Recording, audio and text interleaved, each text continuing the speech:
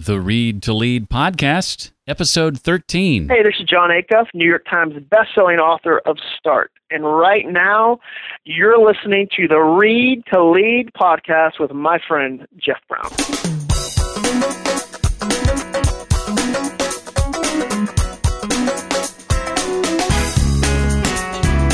Persuading, for me, is when you convince someone freely to change a belief. And manipulating is when you try to trick someone into doing something that's potentially harmful. Welcome to the Read to Lead podcast with Jeff Brown. Jeff believes that if you desire to achieve true success in business and in life, then consistent and intentional reading is a must. The Read to Lead podcast will not only help you narrow this ever-important reading list, but also bring you key insights and valuable feedback from some of today's most successful and inspiring authors. And now, here's Jeff. Hi there, and welcome back to another edition of the Read to Lead podcast. My goal is to help you develop a more intentional and consistent reading habit because I believe that reading is essential to your success in both business and in life. If you love to read or desire to do more of it, then consider this podcast your audio Cliffs Notes. Each week we sit down with another successful and inspiring nonfiction author, and we talk about not only their latest book, but also their thoughts on leadership, personal development, career, business, entrepreneurship, and a whole lot more. And in this episode, you and I get to chat with Lisa B. Marshall, author of Smart Talk, The Public Speaker's Guide to Success in Every Situation. Lisa is here to help us improve our communication skills, our networking skills, and things like how to speak with tact and grace, as well as how to have difficult conversations. First, I want to let you know about the Road Trip Conference. It's almost here, and this is your last chance to take advantage of the $200 discount just for being a Read to Lead podcast listener. The Road Trip Conference features Chris Lacurdo and Seth Godin, along with over 40 other speakers. This happens October 10th, 11th, and 12th in Cincinnati, Ohio. Well worth the trip, and you can get $200 off when you use my name, Jeff Brown, in the promo code box. To find out more about the Road Trip Conference, just go to readtoleadpodcast.com/roadtrip. That's readtoleadpodcast.com/roadtrip. Enter my name, Jeff Brown, in the promo code box for $200 off your registration. This is your last week to take advantage of that, so make sure you do so right away. Lisa B. Marshall is probably best known as the host of the award-winning The Public Speaker Podcast, a podcast that has seen over 10 million downloads since its debut in 2008. She is a coach and consultant helping organizations build stronger teams, manage conflict, create stronger, more effective messages, and deliver better presentations. She's been a keynote speaker and workshop leader for well over a dozen years, and she's the author of Smart Talk, The Public Speaker's Guide to Success in Every Situation, a book that in a lot of circles is considered the Swiss Army knife of communication. I love that analogy. And she is our guest today. Lisa, welcome to the Read to Lead podcast. Thanks for having me, Jeff. I'm really looking forward to this today. Oh, good. Well, this is a distinction that you have. It's not for lack of trying on my part, but you are the first female guest on this show. Wow. Yay.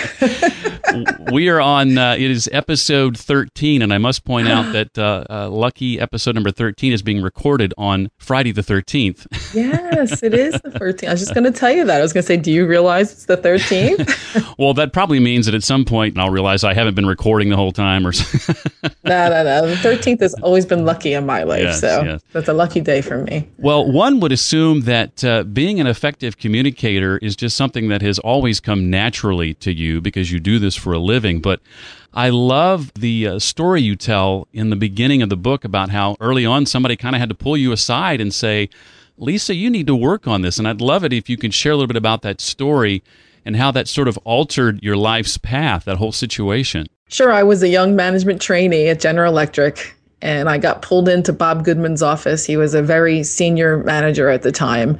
My stomach was doing flip-flops. I was extremely nervous going in. I sit down, we have some chit-chat.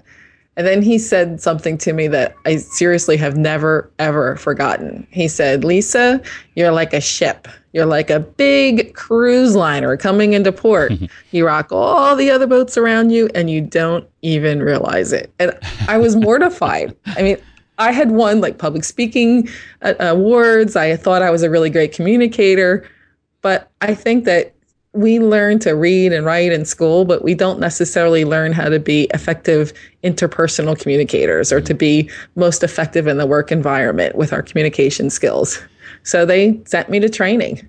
They sent me to this interpersonal skills training. I still remember the training because I went in and there was a guy sitting next to me. He was really unhappy, this curmudgeon kind of guy. And he just was complaining and complaining. He worked for the post office and they did this survey. And the managers that scored the worst on the survey had to go to this course. And he called it Charm School. So we do this survey. That was our first task. It was a communication style survey. We do this survey and there's all these different columns of things they score how you interact with people. And I was dying to know what his scores were. So I peeked over and I looked at him and then I looked at mine and I looked at his again and I looked at mine and we were identical in every category. And I was like, oh no. And I really seriously, that was like a changing moment for me. I said to myself, I am going to get better at this. This is not something I'm going to continue with. I really need to understand communication. And I just devoured everything I could possibly find on communication skills. And I read books, I went to seminars, I really did as much as I could. And then eventually I got promoted to a consulting team at General Electric. And on the consulting team, I was an IT person. So I had, the information technology background. There was a manufacturing person and a finance person. And I kept harping on it. But what about the communication issues? But what about the communication issues? If we don't solve those issues, we're never going to solve the technical issues. And eventually my manager got so tired of me saying this about the communication. She's like, look, we need somebody on the team. You be that person. I'm like, I don't know anything about communication. She said, go get a degree. Go, we'll pay for it. Go get your master's and we'll pay you for it. And you come back and do programs for us. Oh, wow. Yeah. And that's exactly what happened. So I was like, really? And she said, yeah. So I went and got paid to get my master's degree and came back. An interesting side note. So this is years and years, right? I was in my 20s probably at the time. I'm now 51 and she is a COO at a major financial institution, this boss that sent me to get my master's degree. And I just signed a contract with them to do a huge work contract for them doing communication skills for her teams that are at this organization. You've done a 360 here. What goes around comes around. Look at that. Exactly. Well, I would love for you to share about the thing you start the book off with. The first chapter appropriately is about first impressions and what we can do to ensure we're putting our best foot forward whenever a new opportunity presents itself. Right. So the mouthwash commercials tell us, you don't get a second chance to make a first impression. In fact, there's research that supports that. In 2006, there was two guys that looked at it, and they determined that it only takes 1/10 of a second. That's 1/10 of 1 second to form an impression, of attractiveness, of trustworthiness, and competence. And also aggressiveness, by the way. But the three that we care about here are attractiveness, trustworthiness, and competence. And what's really interesting is that even if you give somebody more time, it just cements whatever that initial first impression was. Wow. Okay. Yes. So that first impression is critically important. So people say, oh, well, you say this, you say that. Well, you don't say anything in the first 10th of a second generally. Usually that first 10th of a second is your posture, your handshake, your facial expression, and particularly your smile and your eye contact. Those two things make a huge difference in that initial impression. I used to work with a guy who I have a lot of respect for, but who had the absolute worst handshake of anyone I've ever met. And it was just so off-putting. It was hard to even get past that whenever seeing him in social settings or at work. And I always worried about how that impacted his relationship with others. People outside the workplace. There's a lot to be said for a solid, decent handshake, is there not? There is, and it's surprising to me how many people think they have a good handshake and don't recognize that they don't. And I have in my workshop, sometimes I'll stand in the front and I'll shake every single person's hand. And I can tell you that the majority of people don't have a good handshake, which means that's a lot of people walking through that don't have a good handshake. And some things, sometimes it's just a minor thing, it's not firm enough or it's not strong enough or whatever. There's, minor differences, but a lot of people don't even know that you need to have that web-to-web contact first. Right. When you touch the web of your fingers, so it's between your pointer finger and your thumb. If you don't web-to-web first, then you don't get a good shake. And that really makes a huge difference. I know it sounds silly, these little tiny details, but you're right. That impression of the handshake can devastate someone. If they have a poor impression of you, that poor impression takes a long time to change over to a good impression. And one of the things I love about the book is you go into great detail as to how to implement each of these things we're going to talk about. You often give step-by-step processes, and that includes how to shake hands and shake hands well. And I love that aspect of the book and the detail you provide.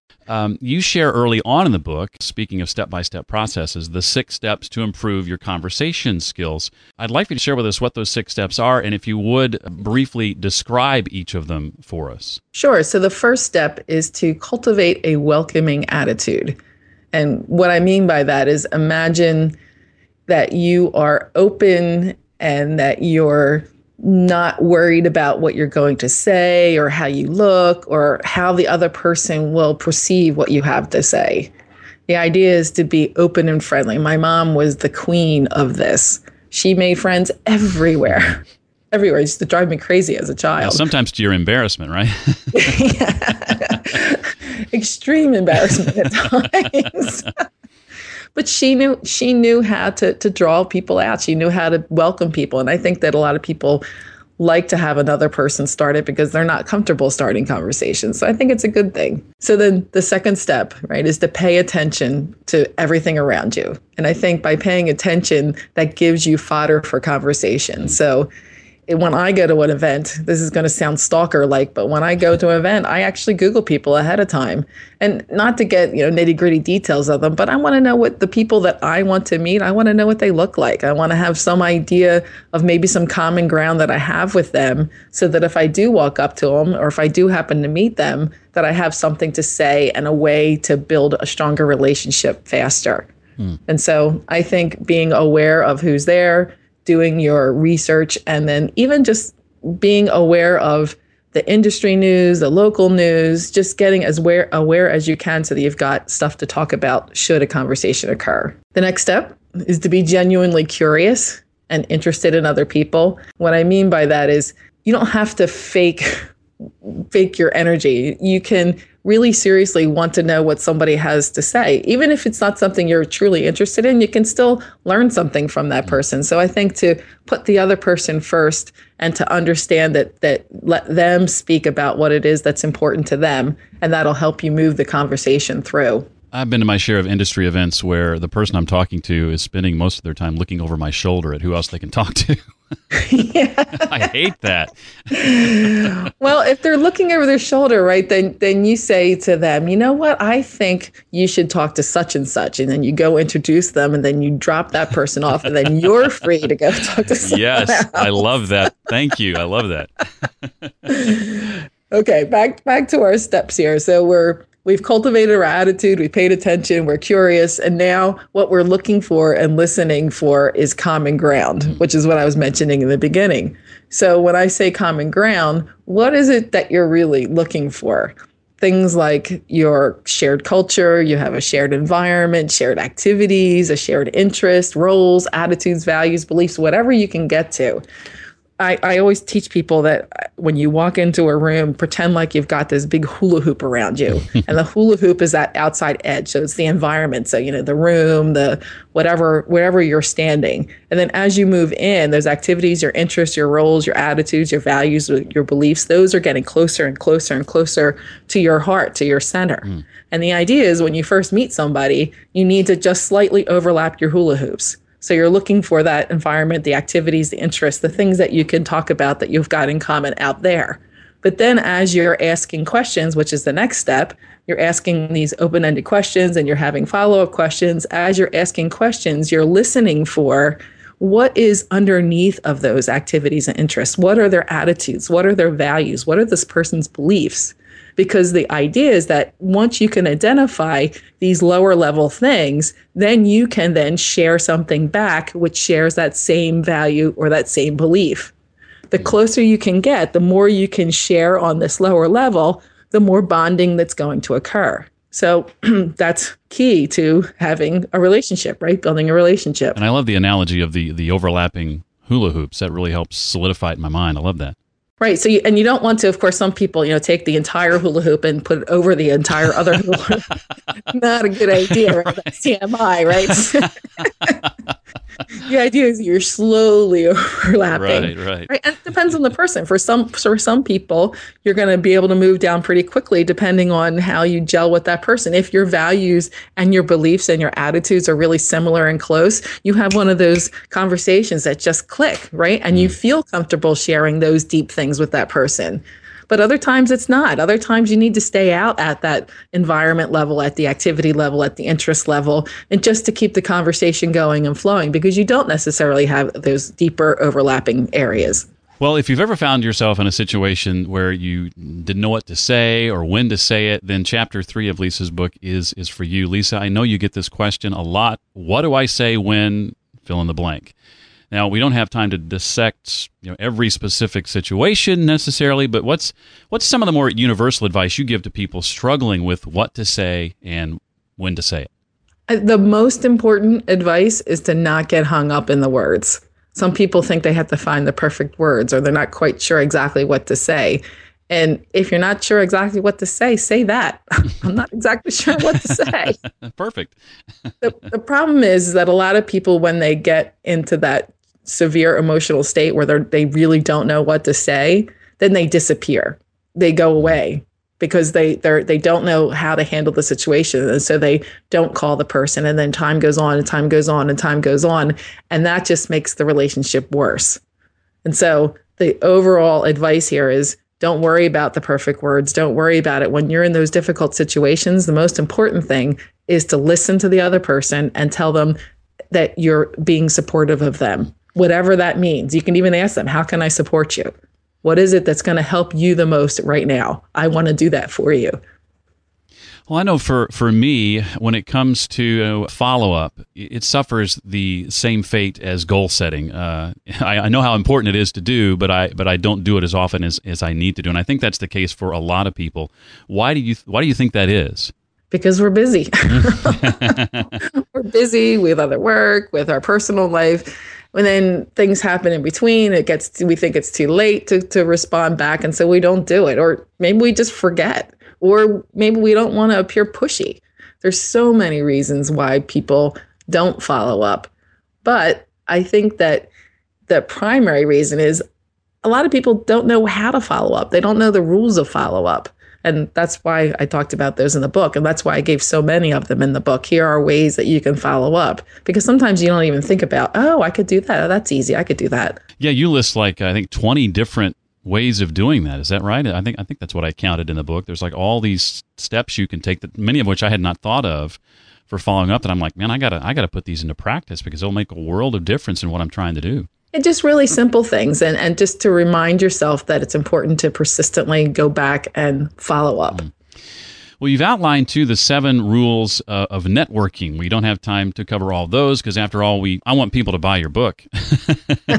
We want to leave them wanting more. But what are some of the basic rules of networking, or some of the basic concepts? So I think the rule that a lot of people know but don't necessarily do effectively is to invest before you withdraw.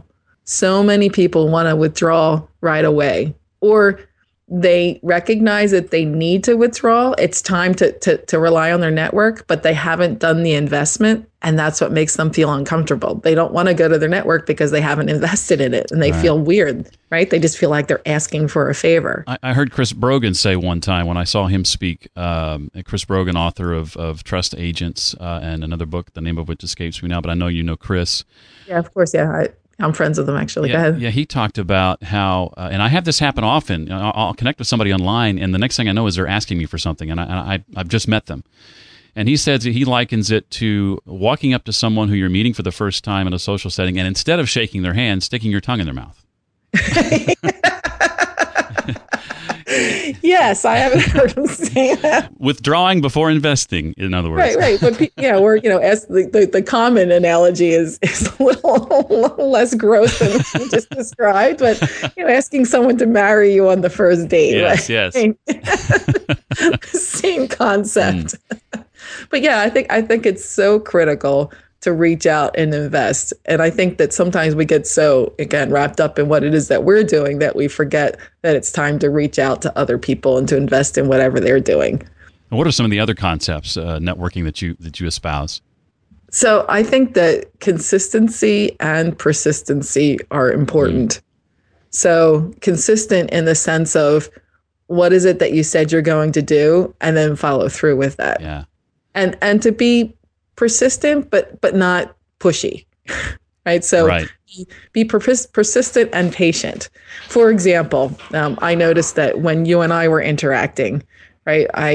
You interacted with me at a time I was kind of busy. You had said, "Oh, can we do this?" And I said, "Yes, but not now. Right. I'll get back to you." And I said, if I don't get back, you need to contact me again. And you did, very politely. 1 week later, Lisa, just raising my hand. Right. And I was like, oh, still can't do it now. Still want to help them. Still can't do it now.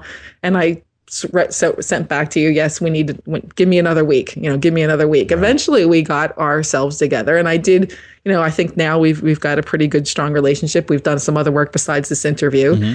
And I think that that's what it takes. It takes that consistent and persistency, and in some cases from both sides. I mean, you can only do so much from your side. You were testing me, weren't you? Yes, it was a pre-interview test. There you go. You passed. Okay, good. Well, you dedicate a chapter in your book to the art of diplomacy, or how to speak with tact and grace. I'm better at this sometimes than I am at others, but what are some of the traits of a diplomatic communicator? So I think that a diplomatic person doesn't criticize. They're appreciative. They see the other person's point of view. They choose their words very carefully. They understand the importance of word choice. They understand that they need to be open.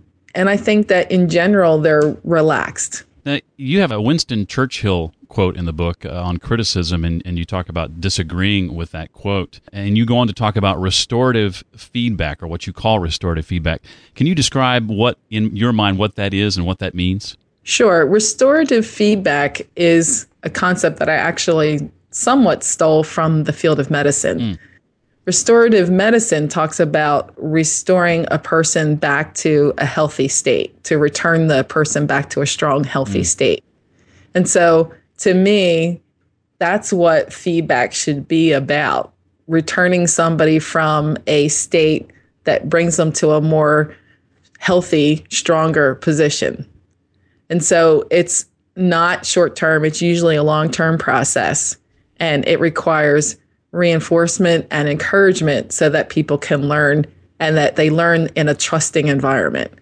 And I think that's different from how people have talked about constructive feedback in the past. I don't agree with that. I think it's a bigger process than just a short-term give somebody some information. That old sandwich approach, that doesn't work. Coming from radio, I've had my share of talent coaches critique my shows, and over time, you really have to develop thick skin if you want to survive and do well.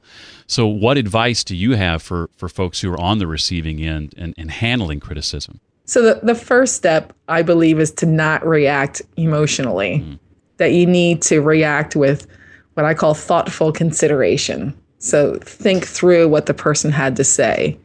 And the next thing that you do, and I think it's helpful, is to diffuse that criticism with gratitude.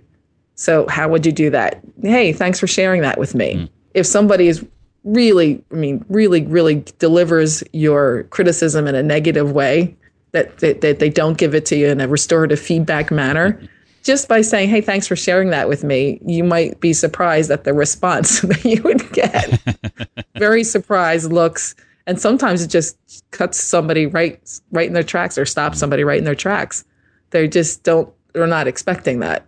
And then I think you need to think about how you're going to respond. And sometimes you need to just paraphrase back what the person said, because sometimes the person's just venting at you. So if I heard you properly, this is what you said. You disagree with this. And it's helpful if you can find something before they disagree with something that you both agree on. So you can say, well, I think we agree on this, but we disagree in this area, whatever that criticism was. And then you may want to ask them, to give you an example. Now, that's a tricky one, depending on who it came from. If you give them an example to help better understand it, you might get yourselves into hot water, but you may not. I guess if you're emotionally ready to have that conversation, you might want to ask for those specific examples to try to understand it better. And this segues nicely into another chapter where you focus on having difficult conversations, something that we all inevitably find ourselves having to do at one time or another. But a lot of us avoid them and put them off as long as we can, and I'm no exception. What are some of the reasons we should not avoid difficult conversations? When you put off those conversations, we fill in, we make assumptions about what's going on. And a lot of these are negative assumptions, and ill will builds up, and small matters become huge. And even, a conflict becomes an unmentionable conflict. It just gets huge. And in fact, there was a research study done in 2007 that showed that from a lack of discussing something that's important, people lost sleep, they turned into health issues, they lost friendships, and they lost jobs as a result of not communicating and not having these difficult conversations. What I find really fascinating is that most people, after they've had a difficult conversation and they've handled it in the proper manner, the relationship is usually better. It usually comes out better on the other side. Imagine that. Yeah. Well, Lisa goes on to talk about the 9 steps to achieving a positive outcome from a difficult conversation. To me, well worth alone the price of the book right there.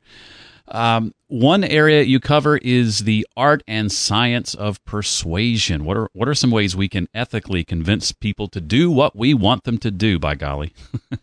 Well, a lot of people, when I talk about influence, they think, oh, you're just teaching people to manipulate other people. And to me, it's really important to first understand there's definitely a difference between persuading and manipulating.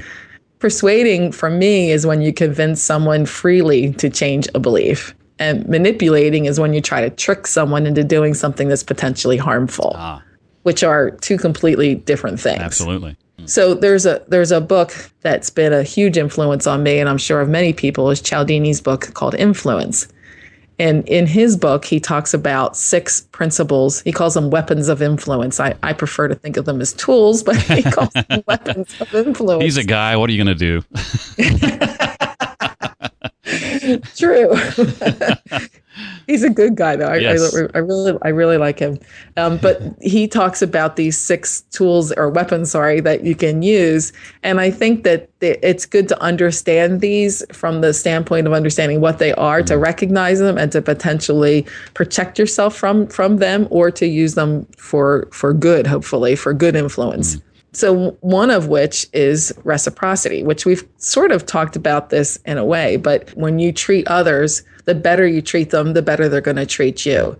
The idea is that they have a sense of obligation to return a favor to you. So I think that that's part of what we talked about in terms of networking, in terms of building value first, right, in terms of building a relationship, in terms of sharing your stories. All of that comes down to this concept of reciprocity. Another way to do it is to gain commitment to a change in behavior before making a request for that. So what does that mean? So you want to get somebody to commit to something. So for example, there's lots of studies that show, if you have somebody knock on your door and you say, hey, would you sign this petition that says that you're for better schools, something like that, for better schools, something simple that they can do. They can just sign the survey. So the person signs it. And then you come back a week later and say, hey, something more difficult. Would you put a sign in your yard that talks about this new school that's coming? Well, because they've already committed to that initial thing that, yes, schools are important, you're more likely then to get that person to say yes to that second piece, which is to do the bigger influence, which is to put the sign in the yard. And so we want to get people to commit to behavior before you ask them to make a change. Before we change directions here and go on to some other questions not related to the book, is there anything else from the book you'd like to add that we haven't talked about yet? No, I think it's something I just wanted to mention. You said it there's a lot of detail in the book. I wanted to mention that this particular book is one that I wrote with a companion website So there are lots of additional material that goes with the book. And so there's lots of fun material. There's lots of fun YouTube videos that go along with some of the topics that the readers can follow along with. I tell them where to go. And then there's additional what I call VIP content, which is a lot more additional content, which didn't fit into the book that I think was important content that they would get. So you're not just getting the book, you're getting the book plus. It's very comprehensive. I love the chapter challenges and the quick quizzes that you do. And it's important to take those in the moment, right? Not just to go, I'll finish the chapter and I'll do that later. Exactly. If you want to get anything out of it, that is. Well, let me ask you this. As a professional public speaker, when it comes to presenting and public speaking, what are some of your favorite go-to tools and software? Do you have some things that you just really love when it comes to helping you deliver a better speech? I'm pretty much a very simple gal when it comes to presentations.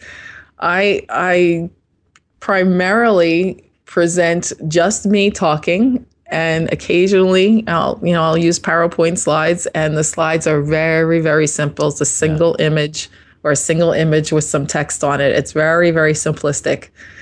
And that is, of course, through, the professional picture sites. I use a couple of them. I don't want to say the names, actually, because there's sponsors involved, and one sponsor is not. It's complicated, but in any case, so those sites I'm sure you're aware of when you're listening that provide photographs that are professional photographs. I use those, and that's really it. I mean, the other tool that's not software, but it's a hardware tool that I love is my little clicker.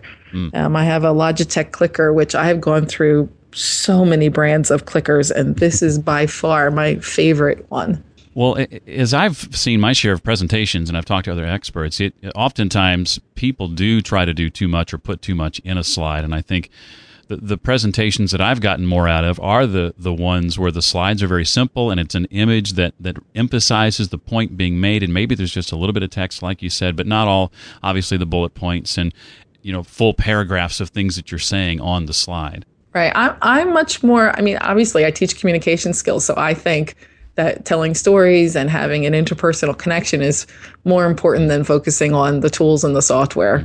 So absolutely. Well, who are some of your favorite public speakers, like people that you've looked up to and maybe learned from over the years of doing this?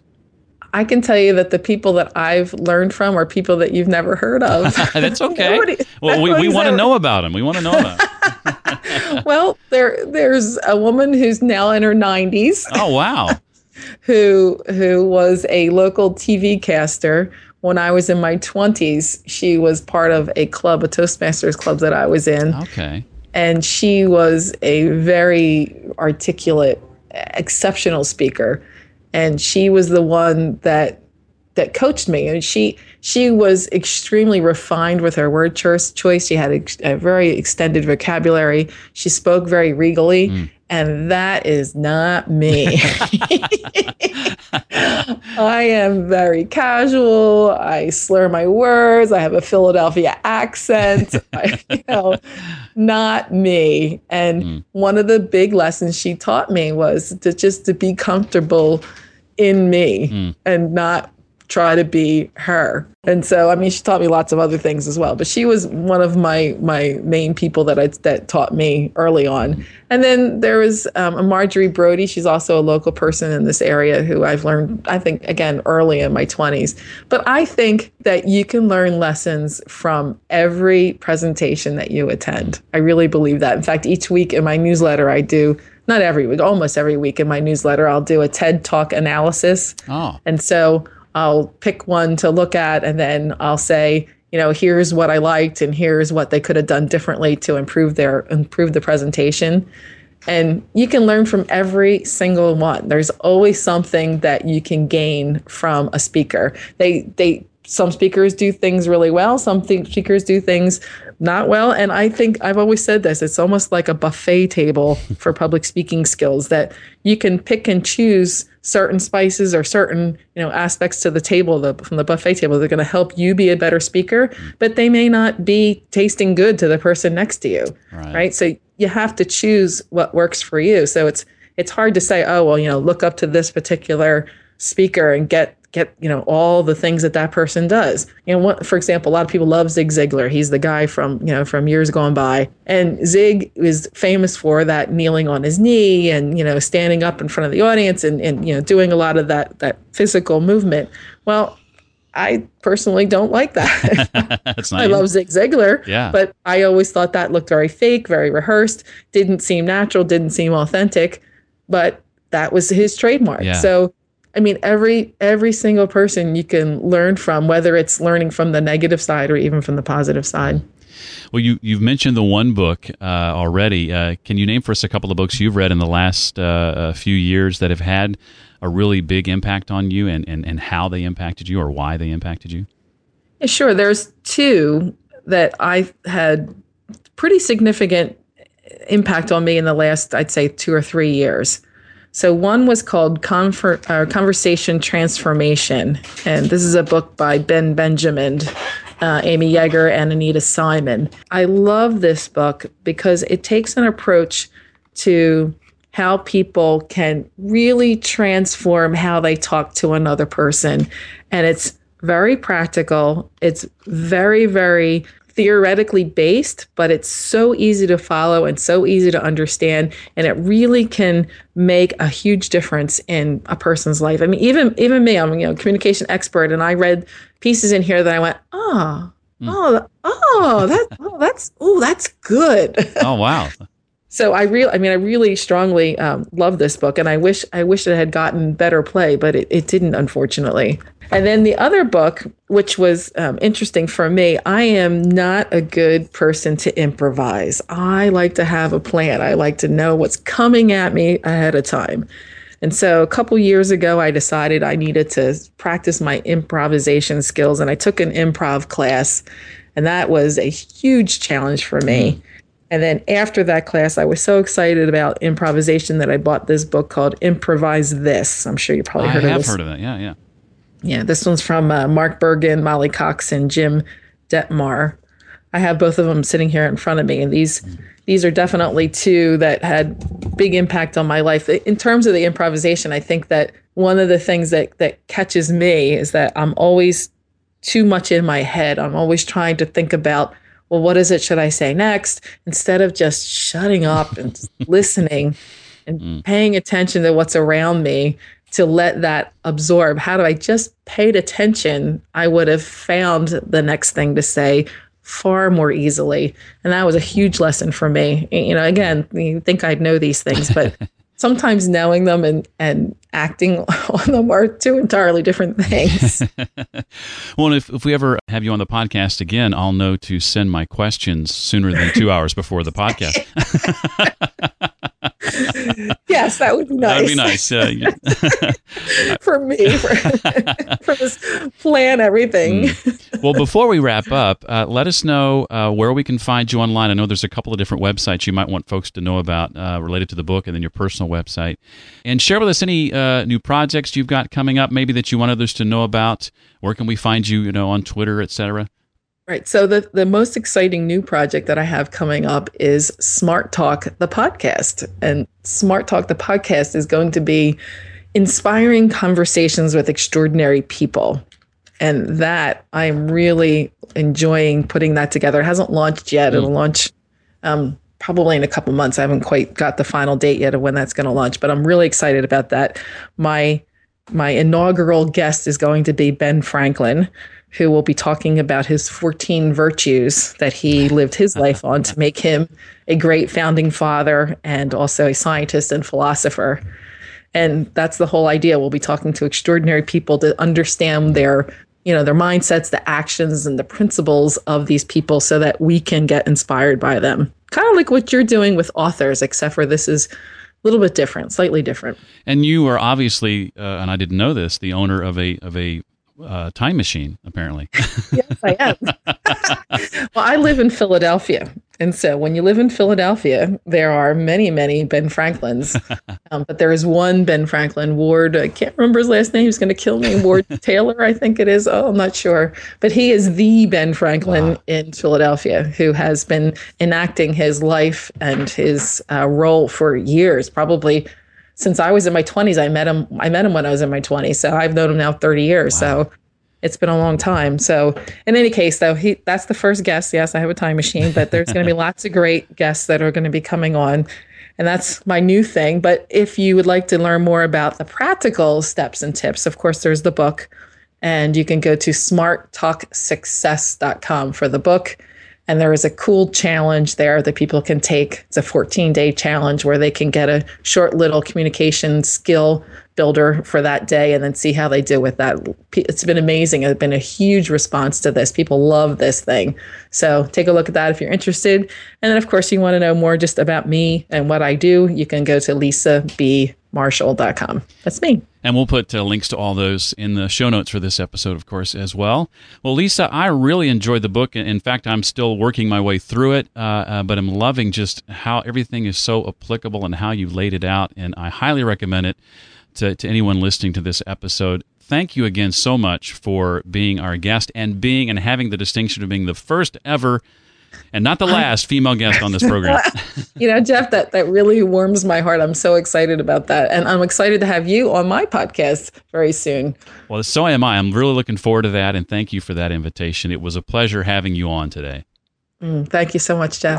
I hope you feel like you have sharpened your communication skills after hearing from Lisa on today's episode of the Read to Lead podcast. She wants to hear from you. Let her know what you thought about today's episode and the insights that Lisa shared by sending her a tweet to @LisaBMarshall on Twitter. That's Lisa B. Marshall on Twitter. To comment on this episode and find all the resources we talked about today, just go to the blog readtoleadpodcast.com/013 for episode 13. Again, that's readtoleadpodcast.com/013. If you feel the podcast is 5-star worthy, I would love it if you would rate and review it in iTunes. If you give it a 5-star rating, in fact, and leave a review, I'll be sure and mention your name in an upcoming episode as a small way to say thanks. To rate and review the podcast, just visit readtoleadpodcast.com/iTunes. That's readtoleadpodcast.com/iTunes. Speaking of which, I want to say thank you for 5-star reviews from Ernie Lansford, also John Dennis of SmartTimeOnline.com, Intermac, Millie Karkoff, Matt Maines, and Travis Scott. And even though she didn't leave a 5-star review, I'd like to give a shout-out to Amy Wilson, who gave the podcast a 4-star review, saying the theme song is really unfortunate, really needs a new one. I apologize, Amy. Please stick around, Amy, for the hidden track after today's podcast as I make several attempts at a new theme song. Would love to know what you think. Well, next week on the show, we welcome New York Times best-selling author Andy Andrews. His new book, The Notice of Returns, releases the same day, October 1st. That'll do it for this week. I look forward to seeing you next time on the Read to Lead podcast. Thanks so much for listening to the Read to Lead podcast. As a subscriber, we challenge you to be more than just a passive listener. Become a vital member of the community. Visit us on the web at readtoleadpodcast.com and chat with other members at facebook.com/readtoleadnation. Until next time, remember, leaders read and readers lead.